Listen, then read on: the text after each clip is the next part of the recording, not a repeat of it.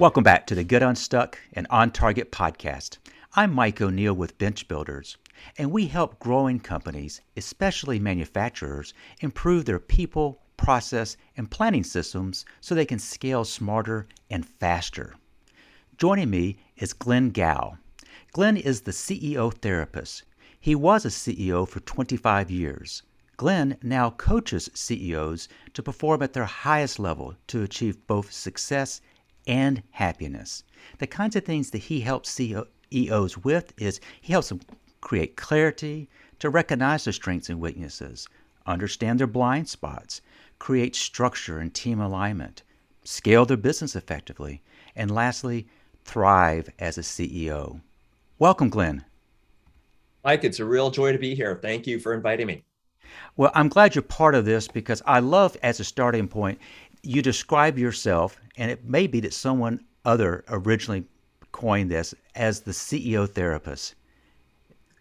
Yes, that came about because my clients mentioned that much of the time we're working on operations, but some of the time we're working on the mental game. And it turns out that I had a coach for 17 years when I was a CEO. And a big part of my learning was the mental game. I didn't realize how important it was, Mike, while I was a CEO until I had that coach.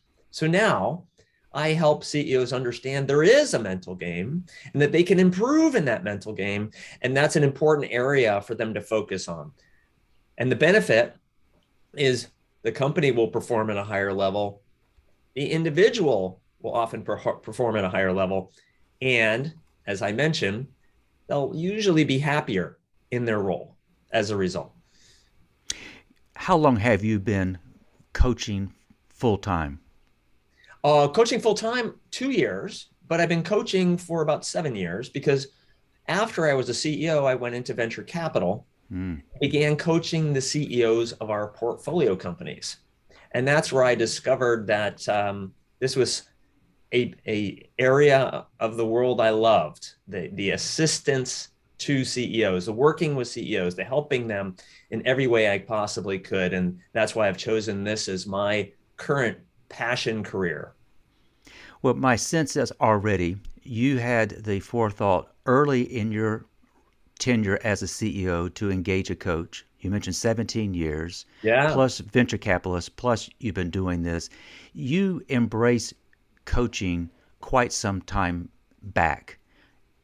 Coaching, particularly coaches for CEOs, is that something that you have seen just really explode in the last decade or so?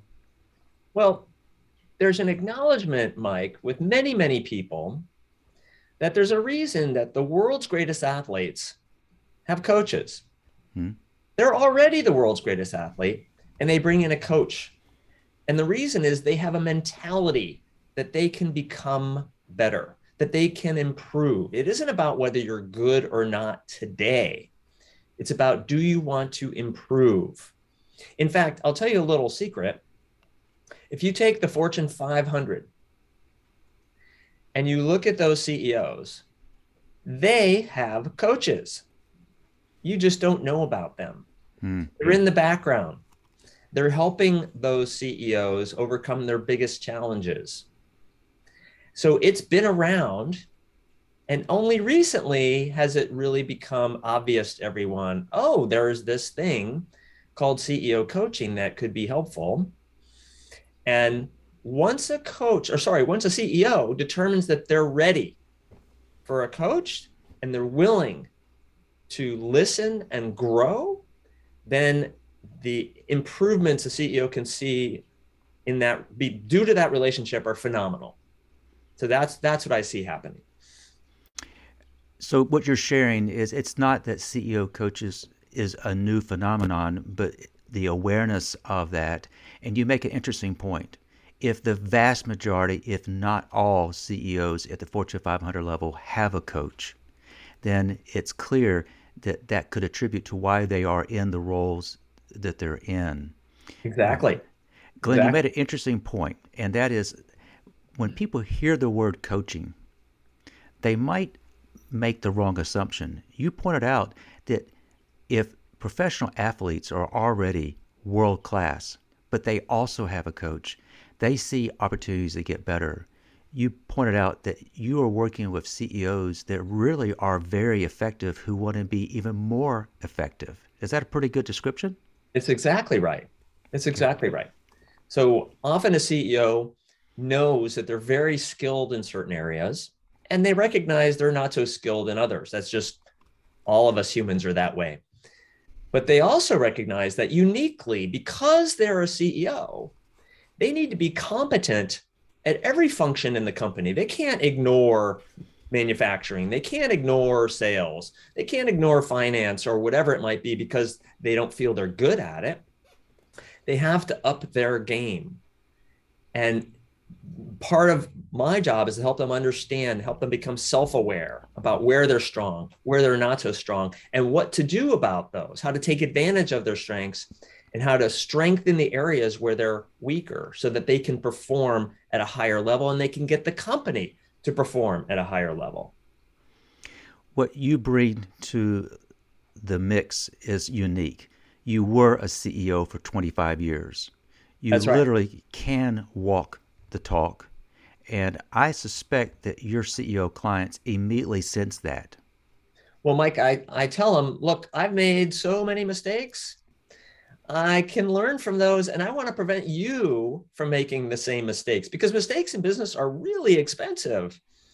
And I can't exactly predict the future, but I can get pretty close sometimes. And I can say, if we continue down this path, here's what's likely to happen. Maybe we should look at a slightly different way of approaching this issue.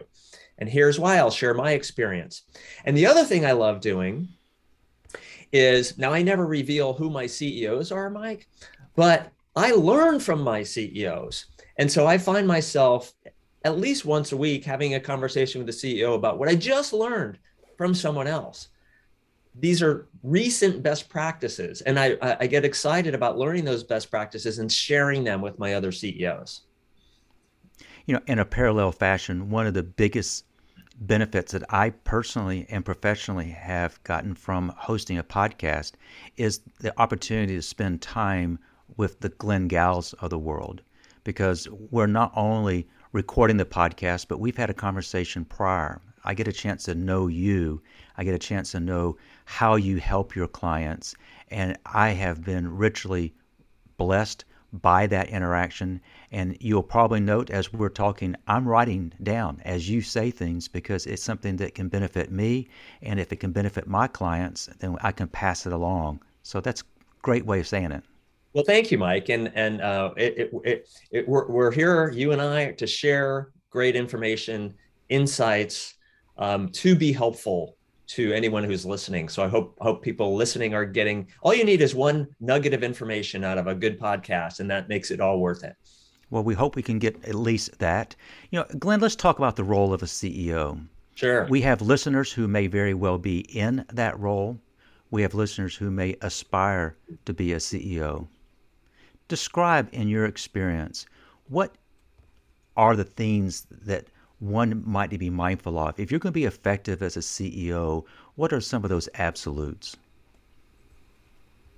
Well, here's the first and most important absolute, and probably the hardest thing for anyone in that role to acknowledge and understand, which is, if good things happen in the company, the CEO needs to acknowledge themselves and pat themselves on the back. Now, it's really interesting because most CEOs do not do that.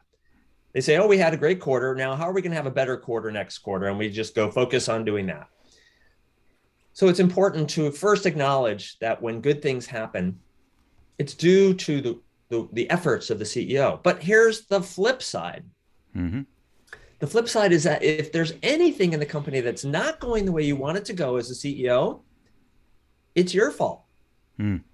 Now, I hated learning that when I was a CEO, Mike. I said, that can't be right. That doesn't make any sense. It's not my fault. Well, when you really start to understand the role of the CEO, if something's not happening the way you want it to, it is your fault.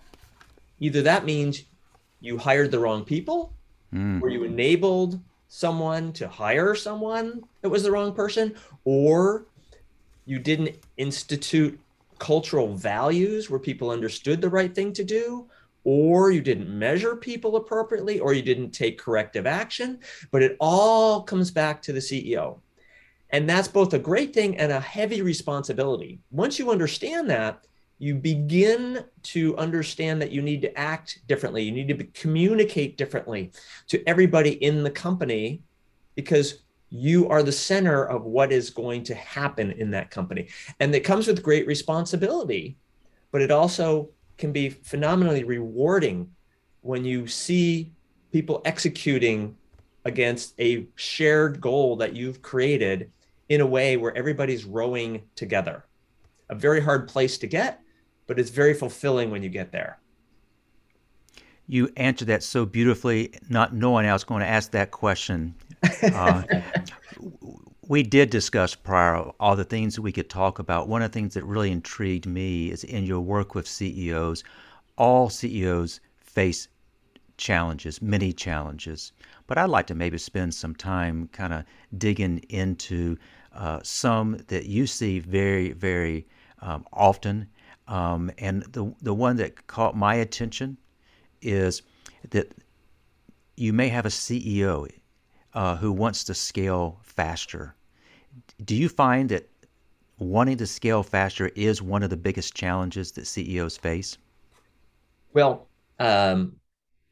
absolutely. It's the scaling that's the challenge. So, Mm, a little side note here: when I was in venture capital, we fired 60% of our CEOs over a 5-year period.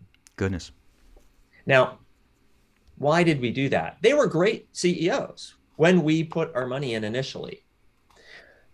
But scaling a company is one of the biggest challenges, and those CEOs could not scale their company. Now, when you peel the onion, Mike, you understand that the reason is usually because the CEO themselves didn't scale their skills and their knowledge and their Mm, ability to lead.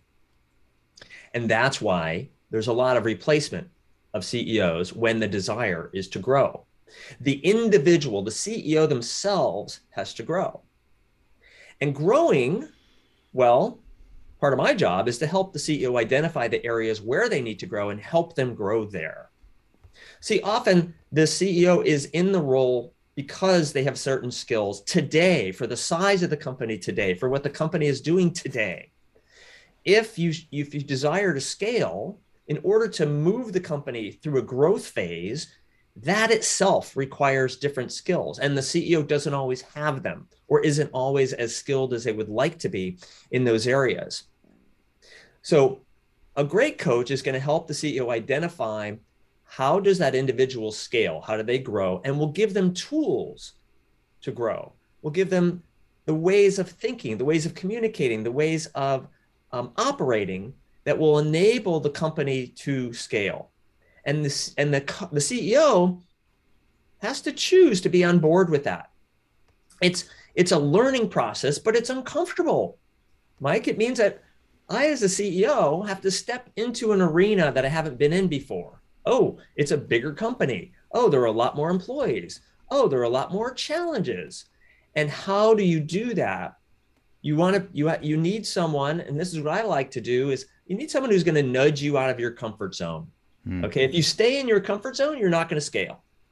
If you're willing to grow and try new things and experiment, you are going to find that you can scale yourself, and as a result, scale the company. All right, I'm going to be fully candid with you. I was not expecting that, but that's the perfect response that you should give. I was thinking more pragmatically how to increase sales and production and you're saying it's more fundamental than that. Absolutely. Look, if I want to increase sales, well, what does that mean? Maybe I need a new head of sales, Mm-hmm. or maybe I need a new approach, a different distribution channel, or a different way of selling, or a different way of positioning, or a different way of marketing. And I might not be good at all those things. So if I'm going to scale, often what happens is we discover in the scaling process that not only do I need to hire great people, but I need to hire leaders who can build teams. Yes. So it's not only do I need to hire a great, in your example, VP of sales, I need to hire a great VP of sales who knows how to build a great sales team. So it's a different way of thinking because I'm building infrastructure with my people. And that in and of itself is often a different thing for the CEO to understand. I'm now going to hire different kinds of people. How do I do that? How do I identify them? How do I get comfortable, Mike, hiring people that are better than I am at a lot of different things? Because often you're the CEO because at one point you were the smartest person in the room. Yep. And I had to learn as a CEO that I'd rather be surrounded by the smartest people in the room. And that's what helped me be successful. Without a doubt. What have you found as if you've got CEOs as a client and they conclude, I've got people on this team that I have, but gosh, there's one who's really tough to manage. Is that something you see in your role as a CEO coach? Most CEOs have somewhere between 6 and 8 people reporting to them, Mike. Okay. I can guarantee that at least one, and often 2 of those people are not a good fit. Just based on the patterns I see. And in fact, if as a CEO, you force rank those 8 people reporting to you, there are going to be 2 people at the bottom just by nature of force ranking. So it is one of the most common things I see. So the question becomes, as a CEO, what am I going to do about those bottom 2 people? And there's a very important question you want to ask first and foremost is, let's just use the example of the bottom person. The first question is this person a keeper? And what I mean by that is, am I going to let them go or not? Okay. Now, very often when they're at the bottom of that rank, you should let them go. Okay. We tend to hold on to people that are at the bottom for a variety of reasons. And we tend to know that it's not going to work out, but we hang on to them. And it's one of the biggest mistakes the CEOs make, is not making a quick transition when something's not working out. But let's assume that person is a keeper. We've decided they just need help. So the question now is, if that person's a keeper, we're talking about the one at the bottom of the list.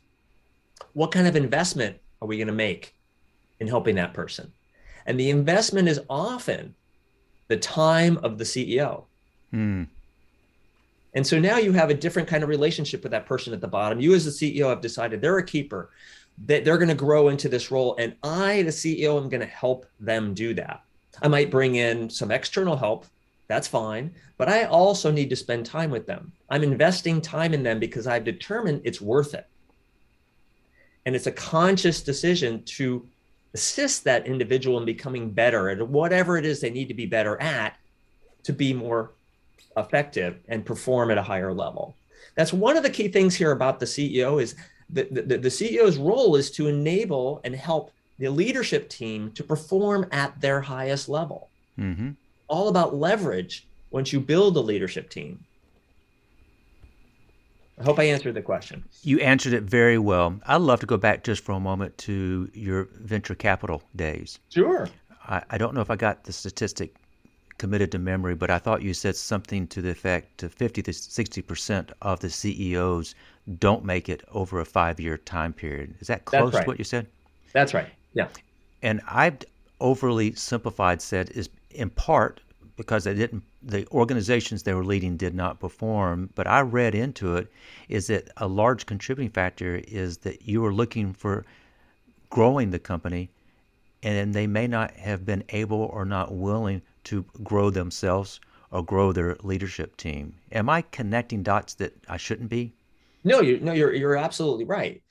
So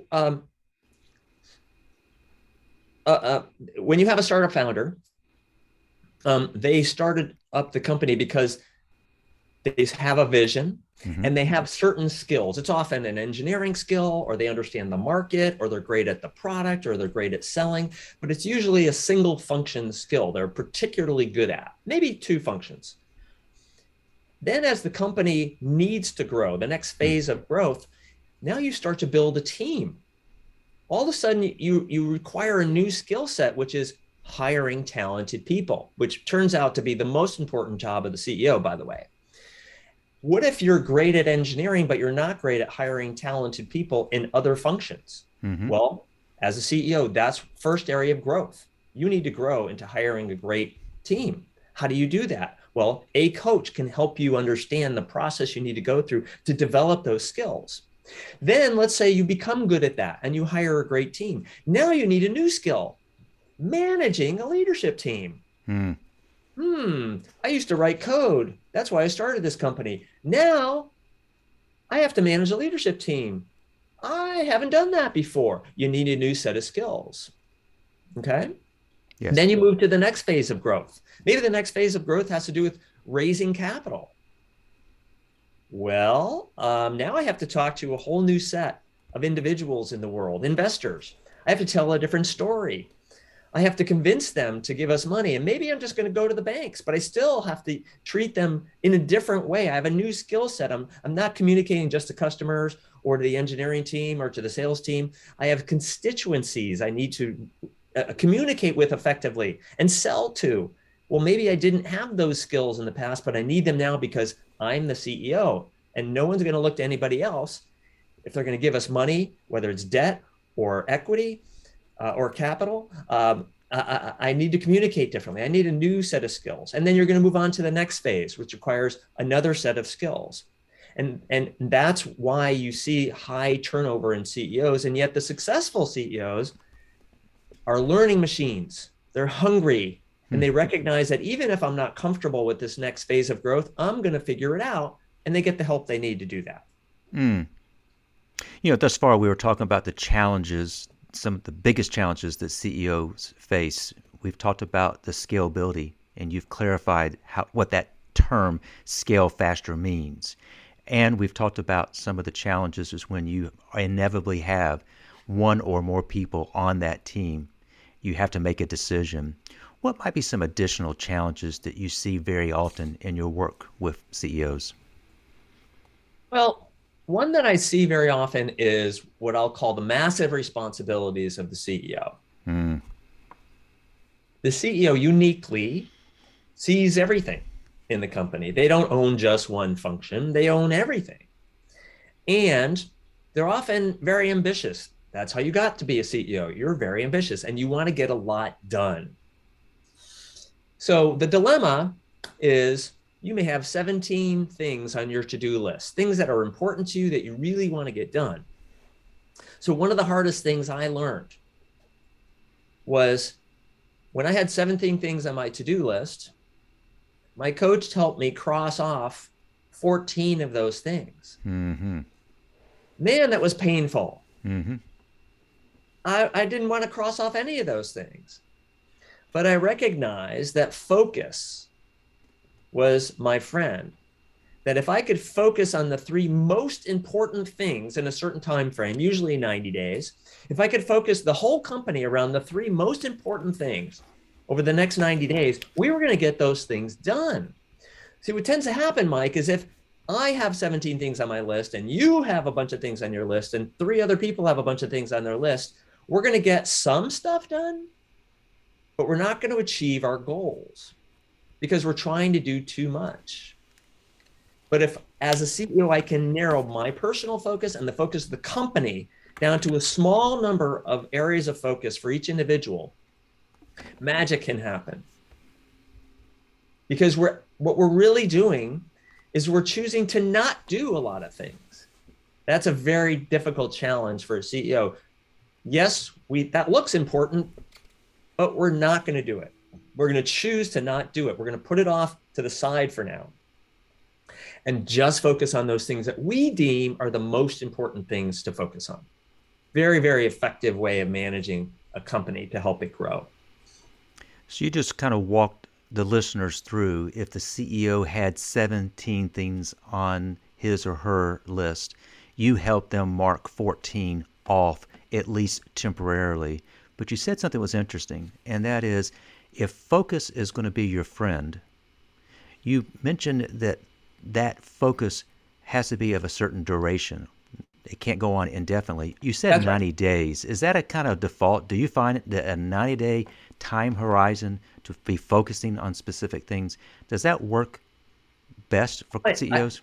Yeah, I find it, well, there's contextually, I'm going to use kind of a funnel approach. Contextually, it's important to understand a vision for the company, and that's 3 to 5 years out. And then strategically, you might say, here are certain objectives we want to cover over the next year or so, but they're very high level. Mm-hmm. Like grow the company could be an objective, or become a great place to work could be an objective, right? But then what happens is that needs to translate into what do I, let's say I'm on the leadership team. If I have a particular role, what do I need to actually get done in a short period of time? And I've found that 90 days is a magical time, because you actually take a couple of weeks to figure out what you're going to do. Mm-hmm. And then you figure out, okay, I'm going to choose something that's measurable to get done in the next 90 days. Let's say we're in marketing and we need to create X number of leads. Okay. And we've chosen a 90-day period to achieve those X number of leads, right? Just as an example. Well, now, if the CEO is managing the head of marketing, we can look every single week at how are we doing against that goal. It's pretty easy to measure the progress against that goal. Now, the beauty of that is if the CEO is sitting down with one of his or her direct reports every week about the key goal they're going after, a couple of things happen. One is that direct report, first of all, understands, you know what, the CEO really cares about this goal because they're asking me every single week about it. Mm-hmm. They're serious about this. That's one thing that happens. The next is we can figure out very quickly, are we on target or not? If we're on target, well, we don't have to talk a lot about what we need to do with that. But most of the time, we'll start to see slippage. That's just natural. We'll see slippage. And then the question is, what are we going to do about that? Mm-hmm. And so we can, again, this is another area of focus. One of our key results that we're looking for in the next 90 days looks like it's going to be hard to do. We need to do something different, and we change as a result of that. And that's why the 90 days is so valuable, because there's a lot of work to get that key result completed by the end of the 90 days. And then all of a sudden we'll be in a strategy session asking ourselves, what do we want to do over the next 90 days? And maybe it's a bigger number against mm-hmm. that one target, or maybe it's something else that we've learned that we need to do differently. But if we take the beginning of the 90-day period and we do a strategy session to figure out what's important, then we just move into execution mode. Mm-hmm. And that's what the 90 days is all about. If we can just execute and not be distracted by everything else against those most important things, we can make magic happen. As you reflect back, Glenn, on your experience as a CEO or in venture capital or as the CEO therapist, can you share an example where either you or a client or somebody in your organization just got stuck? And when that happened, what did it take to get unstuck? Sure. Getting stuck happens all the time. And the getting stuck is often a question of what is it about? Well, I'll use a special phrase here. Let's say you're running the manufacturing floor, and it's not producing, or one of your direct reports is, right? You're the CEO, and you're running the manufacturing floor, and it's just not producing what we need it to produce. And you figure out it might have to do with some of the people. Mm-hmm. Because usually, little secret here, it has to do with the people. Okay. You know that one. So the question for the CEO that they often don't ask themselves, and this is where they get stuck, is Mike, I'm going to pretend you're the CEO, okay? I'm going to say, Mike, what is it about your behavior that's enabling that behavior that isn't allowing us to produce at the level we want to produce? Because if I were your coach, I would ask you that question, and you wouldn't like that question at all, right? Because I'm squirmy now. I'm putting it on you, okay? But that's where they get stuck. CEOs get stuck. Is, you mean it's my behavior that's enabling some other behavior? Let's just use a simple example. We're running too much overtime, and therefore our total costs are rising. and that's causing our margins to decline. And Mm-hmm. that's our problem. So my question to you, Mike, would be, if you're running that company, what is it about your behavior that's enabling that overtime to happen? And then you'd have to scratch your head and ask yourself, what are you doing? Maybe you're pushing the team to perform at a higher level, irrespective of cost, and you're not measuring them on cost. Mm-hmm. Or maybe you need to go into overtime right now because there's a particular strategic account that you need to fulfill and you're okay with that. Well, then maybe that's okay, but you haven't told people that's okay. So you want to go back. This is where people get stuck, is what is it that I personally as a CEO can do differently to cause behavior change? It's all about behavior change. That's what we're looking for as a CEO. For people to perform at a higher level, they individually, as your leadership team, need to change their behavior in some way. And this is hard for people to do. Humans don't ask themselves, how can I change my behavior today? But the role of the CEO is to identify what kind of behavior change is necessary and to help those individuals change their behavior. I don't think I've heard it described that way, but if you want a certain outcome and it requires a change in behavior, if you're the CEO, it starts with your willingness to change your own behavior if you want to see a change in the person's behavior that will result in the outcome. Exactly right. So I'll tell you a quick story. I heard Sheryl Sandberg speak. She's not the CEO, but the COO of what was called Facebook. And her team wasn't doing what she wanted them to do. And so she brought her team in, and she was upset. Mm-hmm. She was upset because it was important and they weren't doing what she wanted them to do. And she said to them, you all are not doing what I want you to do. And then she said this magic phrase, and that's on me. When you hear a leader get up in front of a group and say, and that's on me, that's amazing. It's rare. What happened? So many things happen in that moment is that the team who was being chastised now realizes the leader's taken the responsibility, which the leader needs to do. Leader always needs to take responsibility.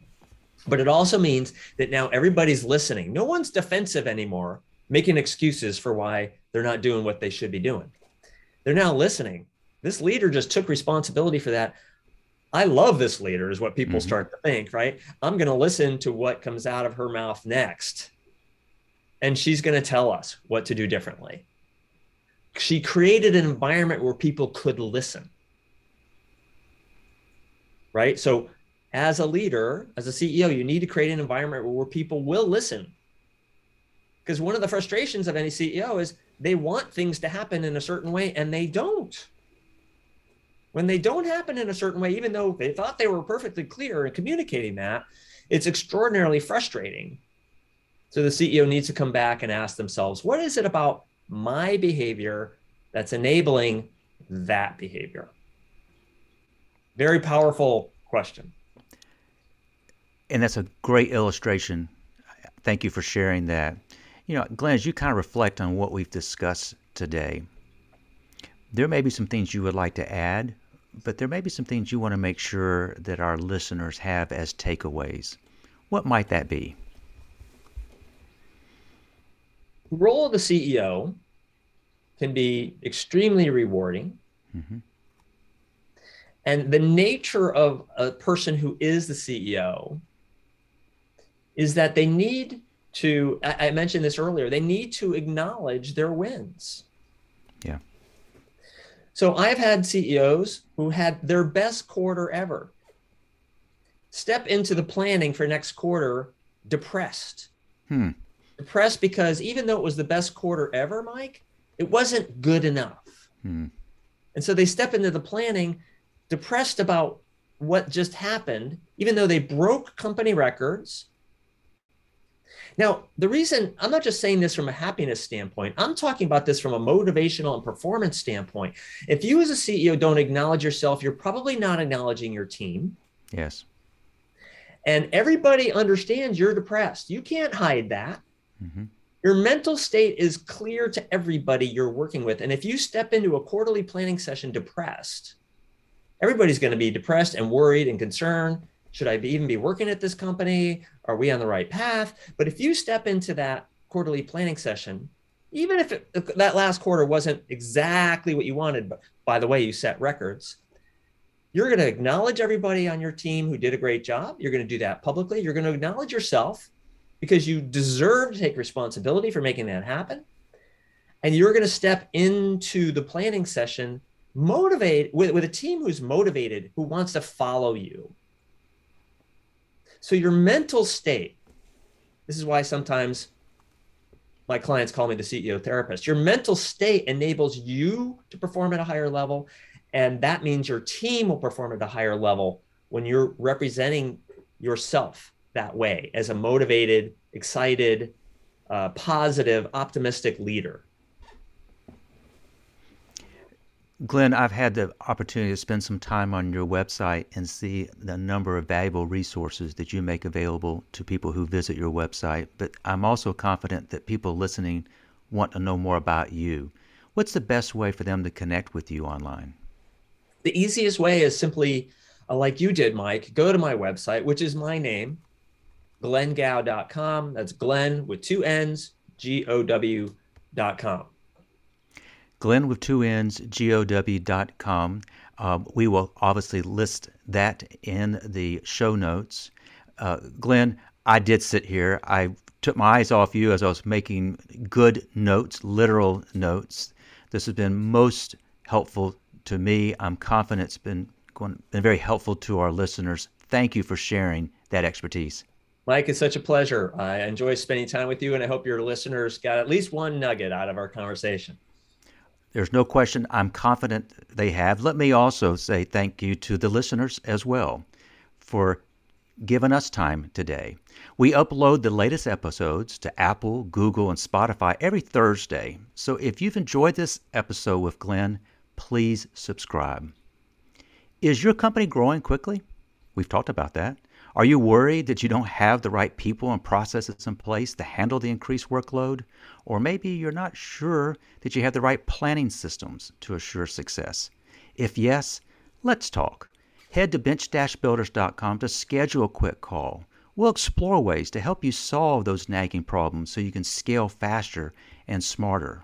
Now, we've all learned from Glenn today on how that starts with the CEO, but I want to thank you for joining us, the listeners, and I hope you have picked up on more than one tip from Glenn that will help you get unstuck and on target.